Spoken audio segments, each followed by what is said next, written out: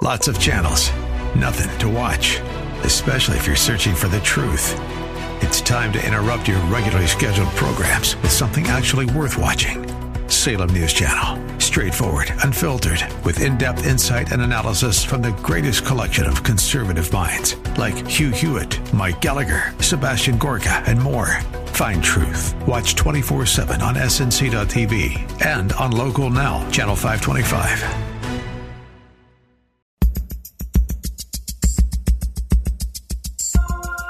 It's Lifeline with Craig Roberts. He's the host of Northern California's longest-running conservative talk show. He's a man with a message, a conservative with compassion. He's Lifeline's own Craig Roberts. Thank you, and a pleasant Thursday to you. It is the final day of the month of April, and aren't we happy to see this month fall into the history books? To be sure, interesting times, trying times, exciting times, times of great opportunity.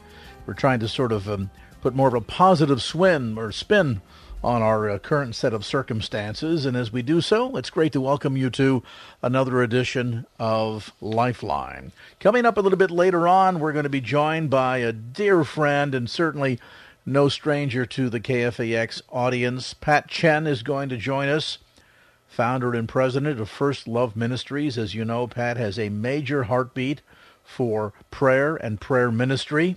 And coming up next week, we're going to be marking the National Day of Prayer.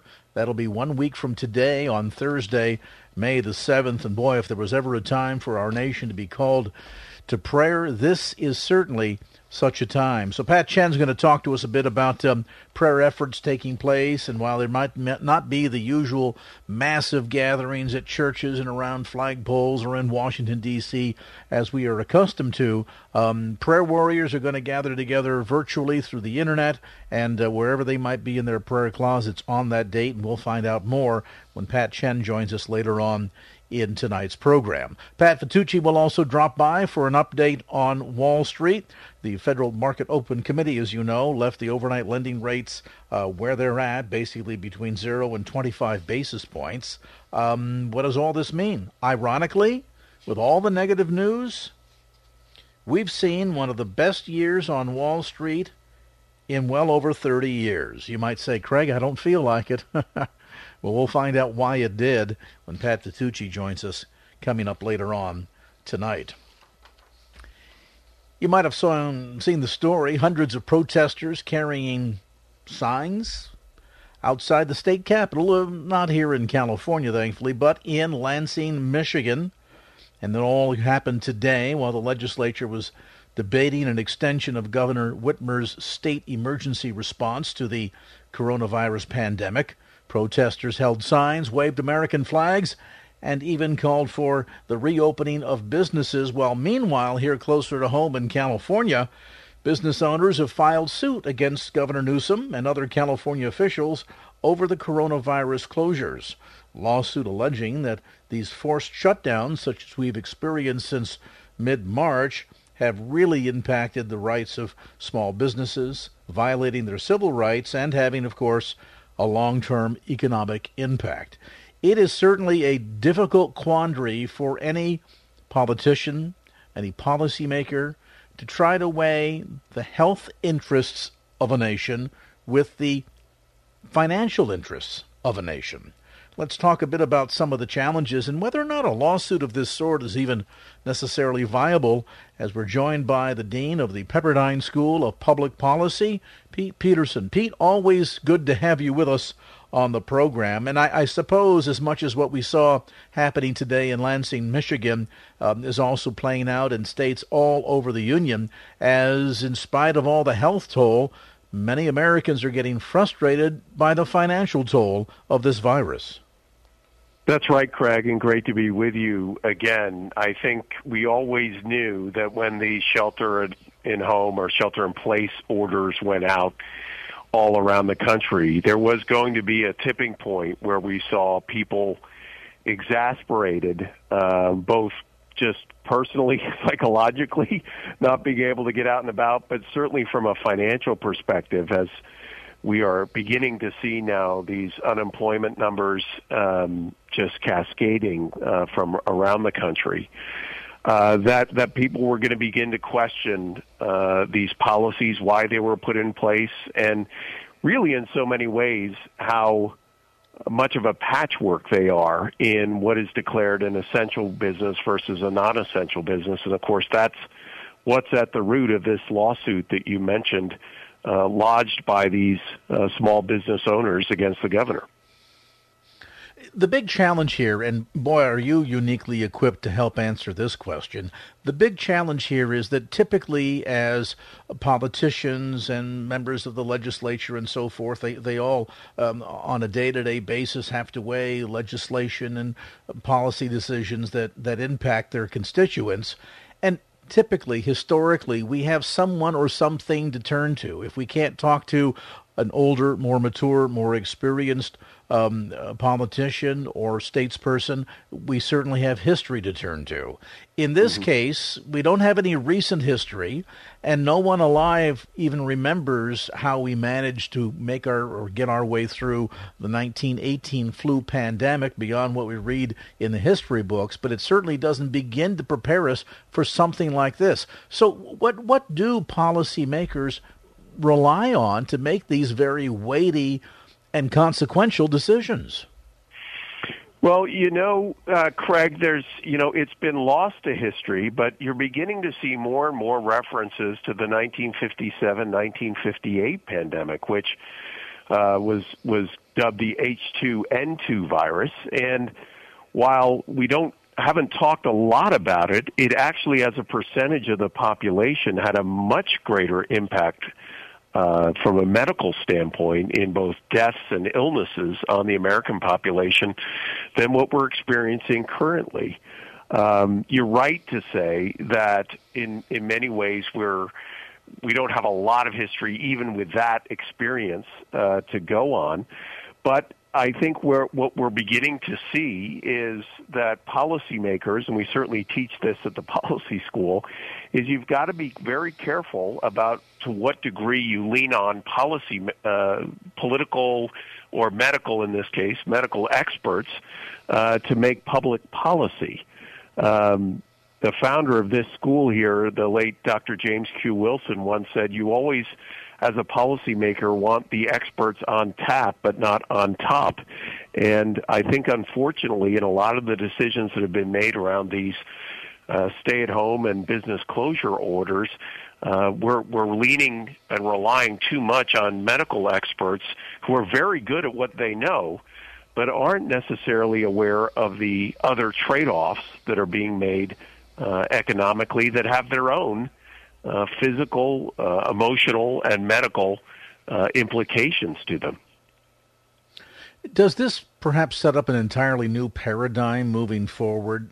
Certainly we'd like to hope that we've seen the last of this. Suggestions are that we may not be through the woods yet, that this could come back again in the fall, or we could see other types of pandemics, maybe not necessarily mimicking the COVID-19 virus, but something along that lines in terms of future impact. Does this create a whole new arena where policy experts, policymakers really need to gather together and gain deeper understanding across all sides of the spectrum? Because as you point out, Pete, it's not just a question of the economics, it's the question of the health, and it's the question of sustainability. And, at one level, we'd like to encourage small businesses, the number one employer in America, and yet, sadly, small businesses, as we've seen in this current experience, are not only taking it on the chin, but then when they line up to get help, they find out, guess what? That's really not all abundantly available either.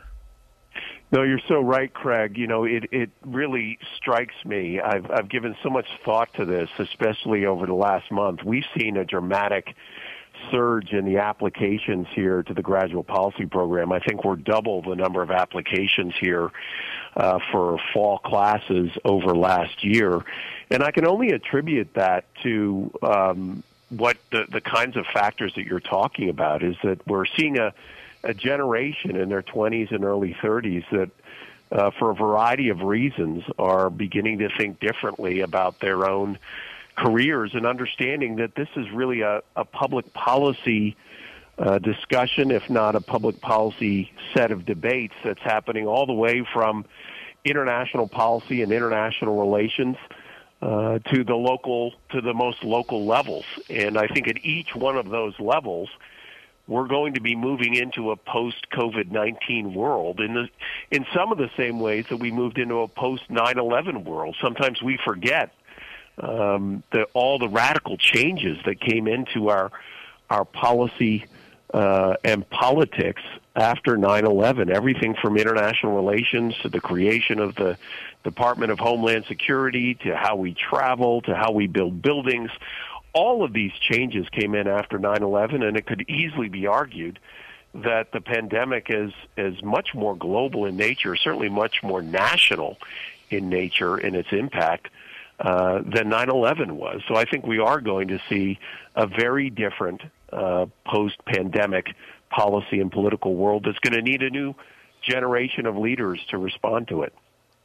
Clearly so. And, it's beyond simply a matter of mitigation to prevention, but as you point out, the nuances here, not just the way it impacts John and Mary's home, family, their personal economy, what it does to a community, to a state, to a nation, to global politics, global trade. I mean, will we rethink now the whole notion that we're all one world, we're all engaged in supporting each other in terms of trade practices, and how will that be impacted? So it's every aspect, from things that are very obvious to many more things that are kind of down below the radar screen, but are equally impactful, particularly when it comes to the individual lives of Americans. To that degree, Pete, for folks that are eavesdropping right now, that are maybe on the heels of this experience thinking, maybe I need to get serious about seeking a career path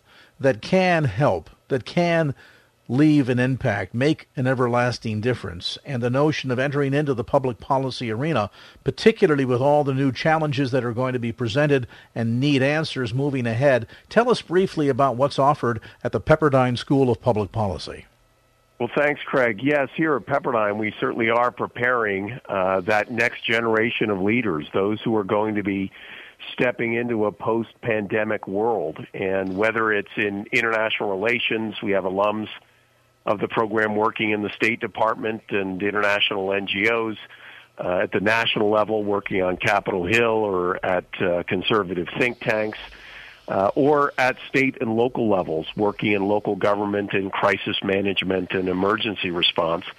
I had my own life and career changed by 9/11, and again, I think in some similar ways, we are seeing a new generation of folks who are reconsidering their own calling to public service, and we stand ready to prepare that next generation.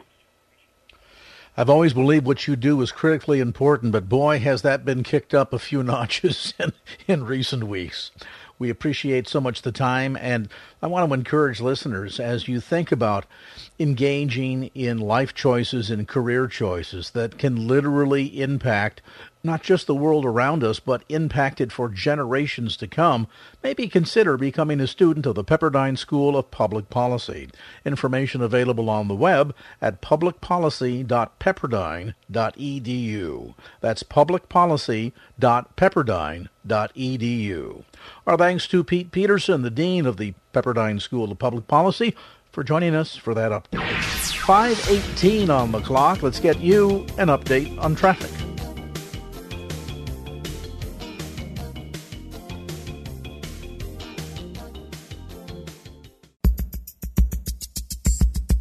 And now back to Lifeline with Craig Roberts. All right, welcome back to the conversation. As you know, we've been following the impact of the COVID-19 situation here in the Bay Area very closely, and of great interest has been the impact on hurting families, homeless families, and what this means. Certainly in any kind of a shelter environment, the first question you raise is, well, how do people fend for themselves? How does all of this work? Well, to give us an update and to offer some answers, Reverend John Anderson, the Executive Director of the Bay Area Rescue Mission, joins us. And John, as we met last, you indicated that the uptick in things like providing meals alone was putting a pretty big strain on the staff at a time when a lot of your staff has, out of an abundance of caution, been told to stay home. Give us an update. Craig, thanks so much for asking. Things at the Bay Area Rescue Mission have changed significantly, especially in the light of the coronavirus, COVID-19. You know, in the last 6 weeks, Craig, we have actually seen nearly 400 people accept Christ as their Savior. You know, people come to the rescue mission often looking for a place to get a meal, to spend a few nights, emergency shelter, and quite often in fitting to an evening chapel service, getting involved with the mission. Many of them will accept Christ as their Savior. They see the great need that they have in their lives, being homeless and being desperate. But during the last 6 or 7 weeks now, those numbers have dramatically increased during a season when we normally would not see that kind of activity. The number of meals that we were serving up until about a week ago had increased by nearly 30%. And then as government officials from our state, from the governor's office, from the county health department, from the county health departments of 7 of the 9 counties that touch the Bay, started to put in place more restrictions on shelter in place and initiating their own housing elements, we've seen a significant drop-off in the number of meals that we're needing to provide right now because the county basically has moved people from our short-term emergency shelter, which I will say we had 0 positive results on the coronavirus outbreak. They've moved people from our short-term emergency shelter into hotels in different parts of Contra Costa County. And so what we have going on right now is our long-term recovery program for the homeless and needy that came in, wanted help in changing their lives beyond just short-term emergency shelter. So we're discipling them and helping them through Bible studies and a lot of different activities that help them to get their lives back on track. So that activity is in full force. A lot going on there. But we feel somewhat heartbroken to a certain degree that when a homeless person comes up to the rescue mission today and asks if we have a place that they could spend the night, we have to tell them because of the county's order that, I'm sorry, we can't do any new intakes for the homeless and needy. And the question that they usually ask is, well, then where can we go? And the truth of the matter is, because of the county's ordinance and orders from the health department, we have to tell them there's no place that you can go right now. That the county has restricted every homeless shelter agency in the county from doing any intake of homeless people. And they won't even do intake of new homeless people at the hotel systems. So we're trying to work through all of that while still maintaining our long-term recovery programs. And honestly, Craig, I went out about a week ago and bought 100 sleeping bags, 100 pup tents, pretty inexpensive, 100 New Testaments with the Psalm and Proverbs, some meal vouchers, different things like that. And we are providing people that come to our doors right now with a sleeping bag, a tent, a New Testament, food and water, and saying, look, we would love to have you stay with us. We truly would. It's what we do as a ministry. But because of the county's orders from the health department, we can't do that for the time being. We tell them about Jesus. We share the gospel with them. Many are still getting saved. They understand the desperate situation that they're in. And so that's a lot to digest there, Craig. It is indeed, and as much as I'm hearing you indicate that a lot of the current health regulations are stifling a lot of the ministry that normally takes place on a routine basis physically inside the doors of the Bay Area Rescue Mission, you're able to do things outside. That's encouraging.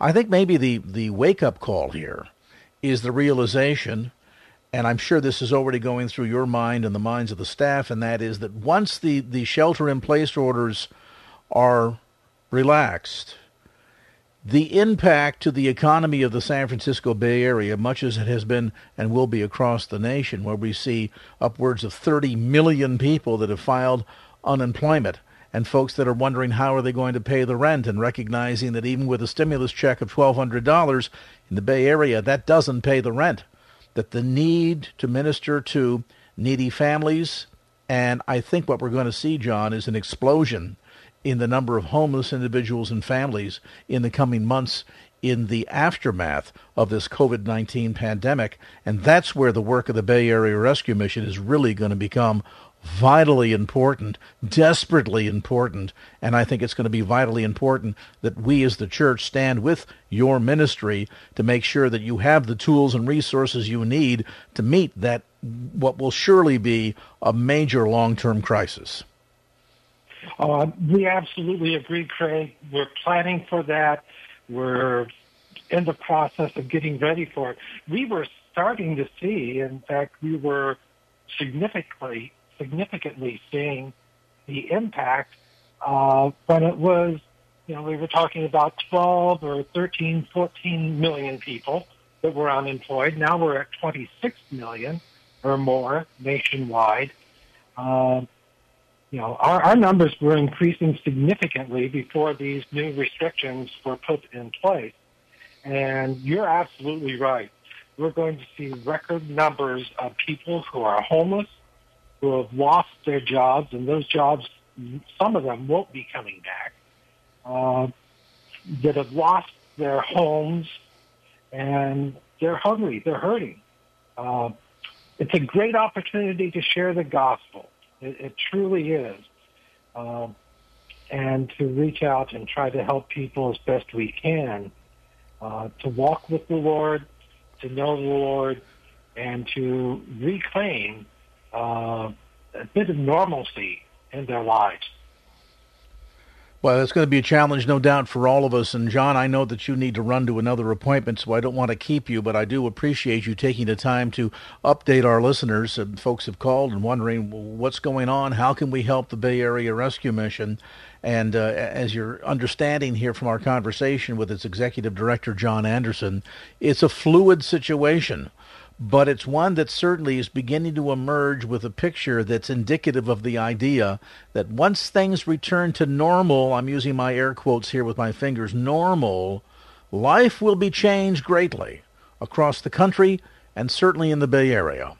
And there are going to be people that are going to be badly hurt by this financially, who are going to be challenged in terms of their health, and all of whom are going to be in the need of a message of hope. We attempt to deliver that every day here at KFAX, and we partner with important ministries that are on the front lines of that kind of crisis help and hope delivery every day.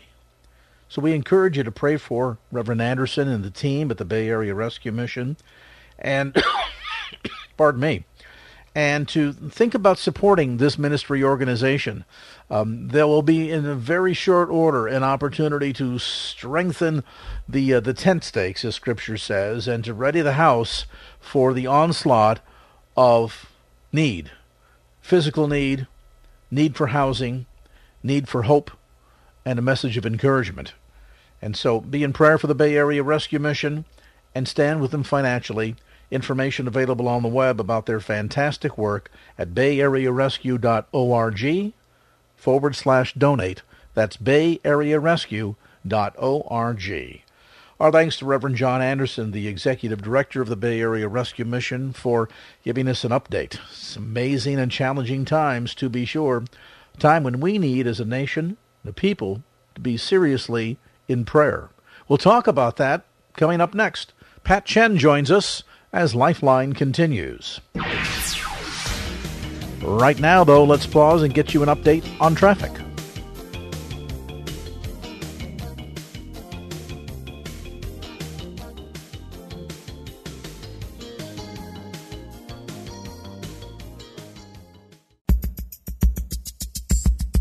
And now back to Lifeline with Craig Roberts.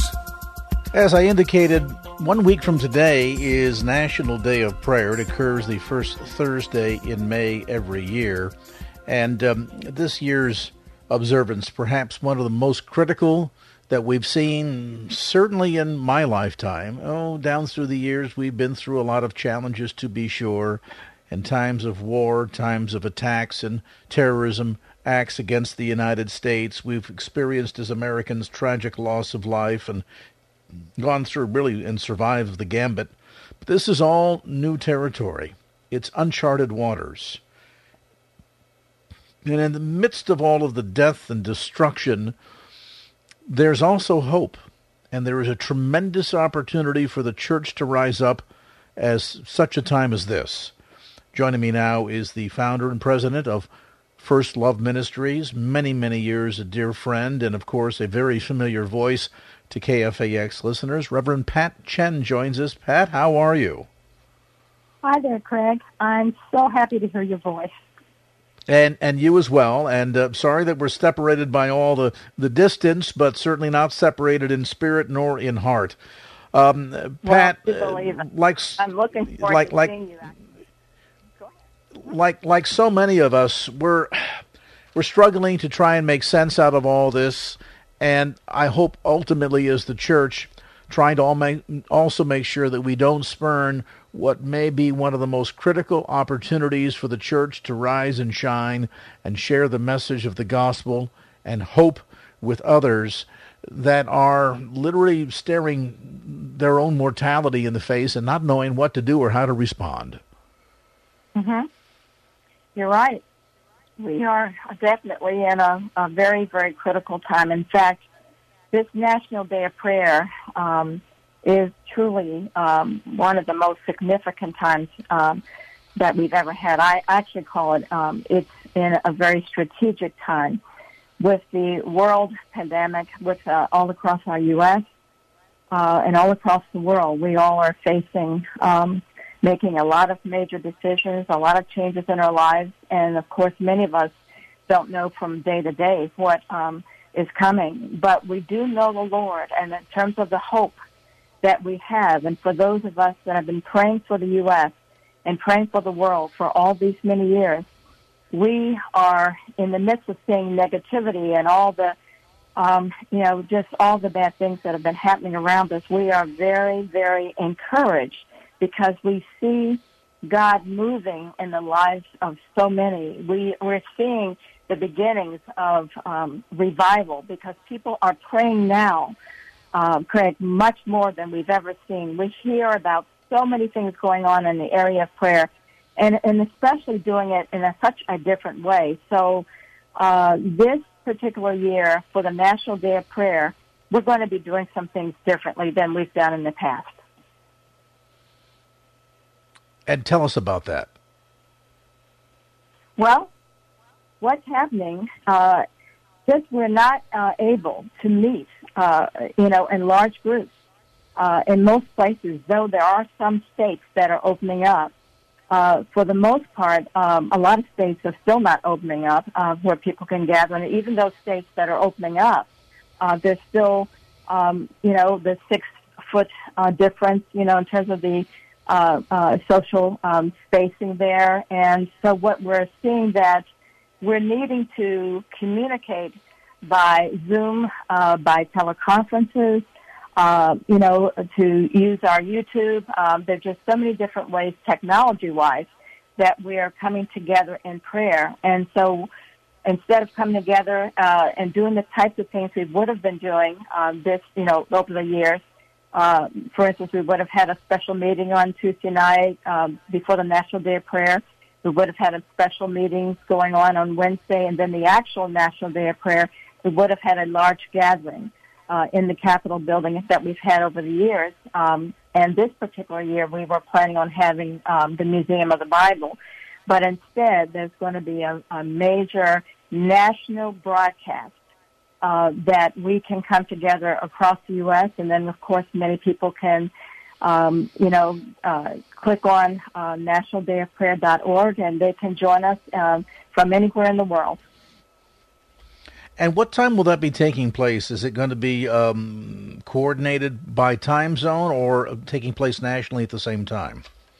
It's going to be taking place from 8 o'clock to 10 o'clock East Coast time, Eastern Standard Time. So whatever Eastern Standard Time is for you across the nation, or like I said, even parts of the world, then you'll be able to tune into that national broadcast.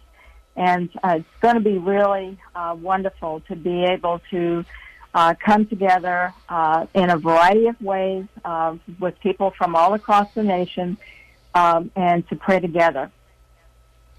Boy, it's sounding like I may have to gear up the recording equipment. That'll be 5 o'clock in the morning here, California time. And I don't know how many. Well, of course, the Bay Areans don't have any reason to get up to go to work. Why not get up early? Well, it's 8 p.m. to 10 p.m., so I'm sorry if I didn't make that clear. It will be East Coast time, 8 p.m. to 10 p.m. Oh, 8 to 10 p.m. Got it. I thought it was a.m. I thought, boy, that's bright and early. Okay, no. So from 8 to 10 p.m. East Coast time, that's perfect. Puts it right at 5 o'clock here in California. Yes, and perhaps you'll be connected with us. We're certainly going to look into doing that because I think it's important, Pat, for Americans all across the nation to be connected. As you point out, this is a unique crossroads, and this can be an opportunity, in spite of all the tragic loss of life, the impact to our economy, and so much of a sense of doubt about the future and concerns about whether or not this will even come back for a second visit in the fall has many people very worried, and I think searching for answers. And most importantly, I think many of us are being confronted by our own sense of mortality. What does that mean? And how reliant are we on our Creator to give us life, to sustain the life that He's given us, and to be able to survive through these trying times? So the church coming together, gathering, repenting, praying, seeking God's face, going before the throne of grace, and then being engaged in being the church, not just doing the church, and getting out there and sharing the good news of Christ. This is a critical crossroads. Pat, for folks that want to get more information about your prayer ministry, where can they find you on the web? FirstLovePrayer.net is my website, and of course going back again to the nationaldayofprayer.org. And in fact, Craig, let me share with you, God TV will also be broadcasting this. Daystar, Moody Broadcasting, and of course Facebook Live. And Kathy Brenzel, who's our new president for the National Day of Prayer, and Will Graham will be hosting this particular national broadcast. So they will connect with a lot of key leaders from across the nation, and many of them that you've probably, in fact, I know that you know of them, Luis Palau and his son, Andrew Palau, and Nick Hall and Michael W. Smith and Billy Wilson from Oral Roberts University and a variety of others. Just really feel that this particular broadcast will be tremendous, especially there'll be intercessors, not necessarily that you'll know their names, but there'll be many intercessors that will be praying, different prayer huddles. There'll be a variety of things within that 2 hours that will lead others to pray with us. So it won't be just these key leaders sharing and praying, but also intercessors from across the U.S. to pray. Certainly good to hear, and a good challenge for all of us. Again, the date is 1 week from today. That's Thursday, May the 5th, the annual National Day of Prayer. Information available on the web at nationaldayofprayer.org.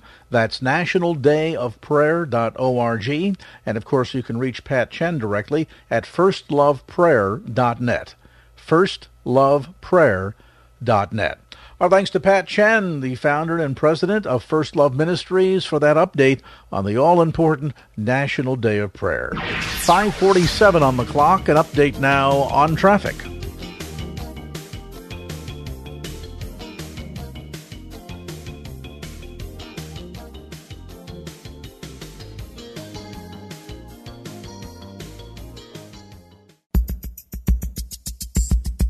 And now back to Lifeline with Craig Roberts.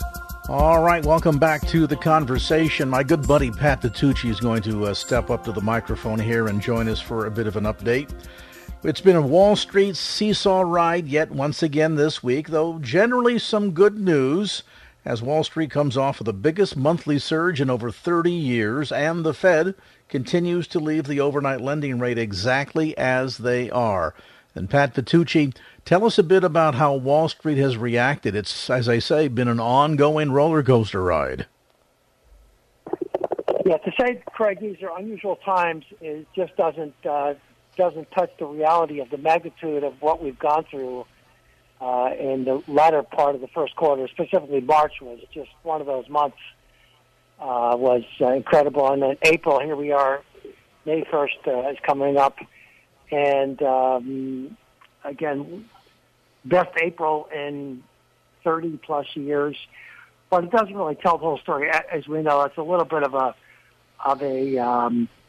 misstatement. We went through this giant roller coaster ride. The Dow Jones, mid-February, was 29,000 and change. Went down to 18,000 and change, and now it's hovering around the 24,000 mark. So it's recovered, Craig, about 59% of its losses. Amazingly, because this was amidst of the coronavirus numbers just escalating. We really hadn't peaked in some cities for just the last couple days. So I think it's quite a testament to the veracity, the sustainability, the strength, the courage of the American investor, kind of sticking with it and buying low, as we were all taught to do. When markets go on sale, you buy more. And so we've seen this reaction by institutions and the general public to buy. And wow, what a roller coaster ride it's been, Craig. To be sure. Now, of course, Pat, this has created a great deal of consternation and frustration for so many investors. This is uncharted territory, and so trying to ascertain what move do we make next, when to get in, when to get out, how much risk should we engage in, and certainly there's no such thing, as you say all the time, there's no such thing as one size fits all. But these are such uncharted waters. I suppose for the average investor, the inclination to run for the doors is probably a very strong one, and yet I have to wonder, could that be as wrought with risk as making foolish investments in other arenas? In other words, if you're concerned about the loss and you run for the doors, haven't you locked that loss in? Yeah, you really have, and you know we're all emotionally wired, and fear and greed is in each of our ears, and we're anxious, we get nervous, and oh my gosh, I've spent the last 40 years saving these precious dollars so I can retire someday, or you're already retired, and you're seeing your nest egg shrink in a dramatic fashion. It's not unusual to think, wow, I better sell and preserve what I have, because after all, this is doom and gloom, the sky is falling. Look, in the last 20 years, or last 19 years, we had the dot-com bust of 01, We had the Great Recession of '08, and now the COVID-19 scare. We also had the SARS and Ebola mixed in between there. They were all periods of stress, and how you reacted to that stress really has a significant impact on the long-range sustainability of your portfolio. And admittedly, it takes courage and it takes strength to turn the TV off, not listen to those Dow Jones numbers, those NASDAQ numbers, the S&P numbers. But we're all kind of news junkies, and we all kind of tune in, and sadly we react. And I've had a bunch of calls in the last week from listeners that said, I move all my money to bonds. Well, that was the absolute wrong thing to do. But if it gives you a good night's sleep, maybe that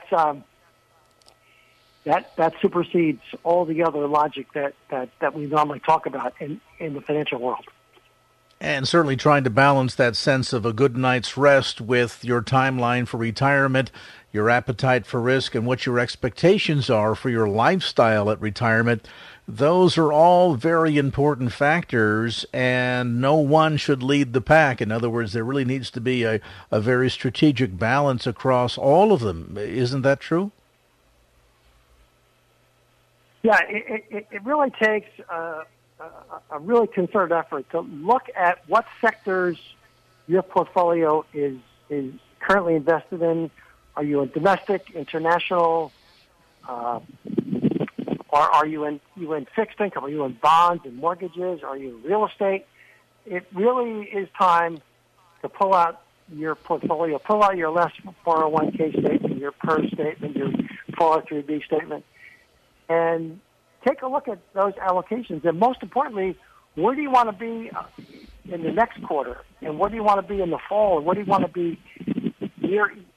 The worst thing you want to do is look back and say, wow, this fund did great last quarter. I'm going to put all my money there. Well, we all know that's called rear view mirror investing, and it's a recipe for disaster every time. So you want to prospectively look forward, anticipate where the economy is going to be going, what areas are we going to be in greater need. We saw earnings from Tesla, we saw earnings from Apple and Amazon, and Amazon, of course, knocking the cover off the ball because those who weren't buying online certainly were motivated to get online and become a Prime member and buy online. And Jeff Bezos, I think the number is $30 million per hour is what Amazon is earning. It was a $4 billion period that he had significant earnings up over and above. So now he's certainly the richest man in America. And by the way, his net worth went up $13 billion, Craig. I think yours went up a little less than that, but yours was close, wasn't it? Mine, just slightly behind that, just slightly. Now, Pat, you talked about sort of balanced perspective on all of this, and certainly we need to look at a number of factors to really gauge where the economy is, where it's going to be headed as we dig out of the impact of the coronavirus. On one hand, good news that the Federal Open Market Committee has decided to leave that benchmark key interest rate near zero, pledged to leave it there at least until the economy recovers. That's good news.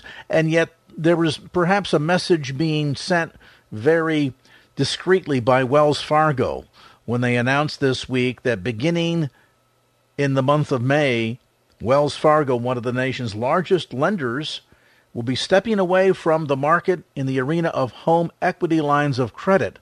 And I suppose some of this tied into the uncertainty related to the coronavirus pandemic and its impact on the economy. But I have to wonder, if they're looking to stay away from HELOCs, is this indicative of a notion that they're concerned there could be a number of foreclosures and they don't want to find themselves as a second position creditor? Yeah, I think that's it. They're looking back to 2008. Almost immediately, all the banks froze all the HELOCs, so you could not borrow against your house because the logic was it's worth a whole lot less and you're going to be over leveraged. If your home was worth, let's say, $1 million, and now it's worth $750, and you want to add more debt onto that, well, the leveraging increases significantly. So I think they're anticipating a fairly sizable reduction in value of our real estate, and it very well could be the case, depending upon the longevity of this COVID-19 and the commensurate shelter in place. If we do get a V-shaped recovery, and our real estate just takes a short dip, with interest rates being very attractive and pent-up demand will need to be satisfied. After all, in the last couple of months, not too many people are out shopping around for homes.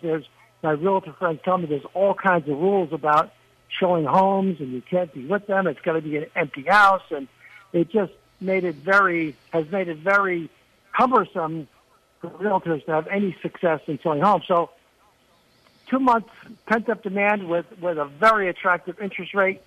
If we bounce back nicely, we could see a giant spike in number of homes sold. And I would suspect Wells Fargo would, in fact, reverse that decision if the dip was short and shallow. Certainly learning to navigate in these uncharted territory. Certainly learning to navigate in these uncharted times is becoming more and more important, particularly from the standpoint of making sure you're making the right decisions in relationship to your financial future. Want some help?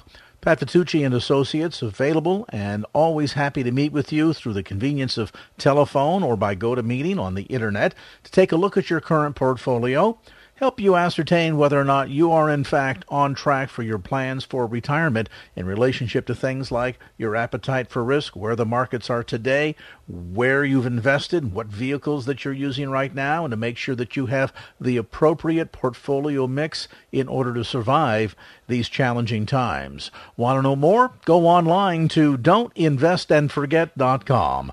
That's don'tinvestandforget.com, where you can there easily schedule your appointment, or simply call toll-free 888-PLAN-WISE. That's 888-PLAN-WISE, or at don'tinvestandforget.com.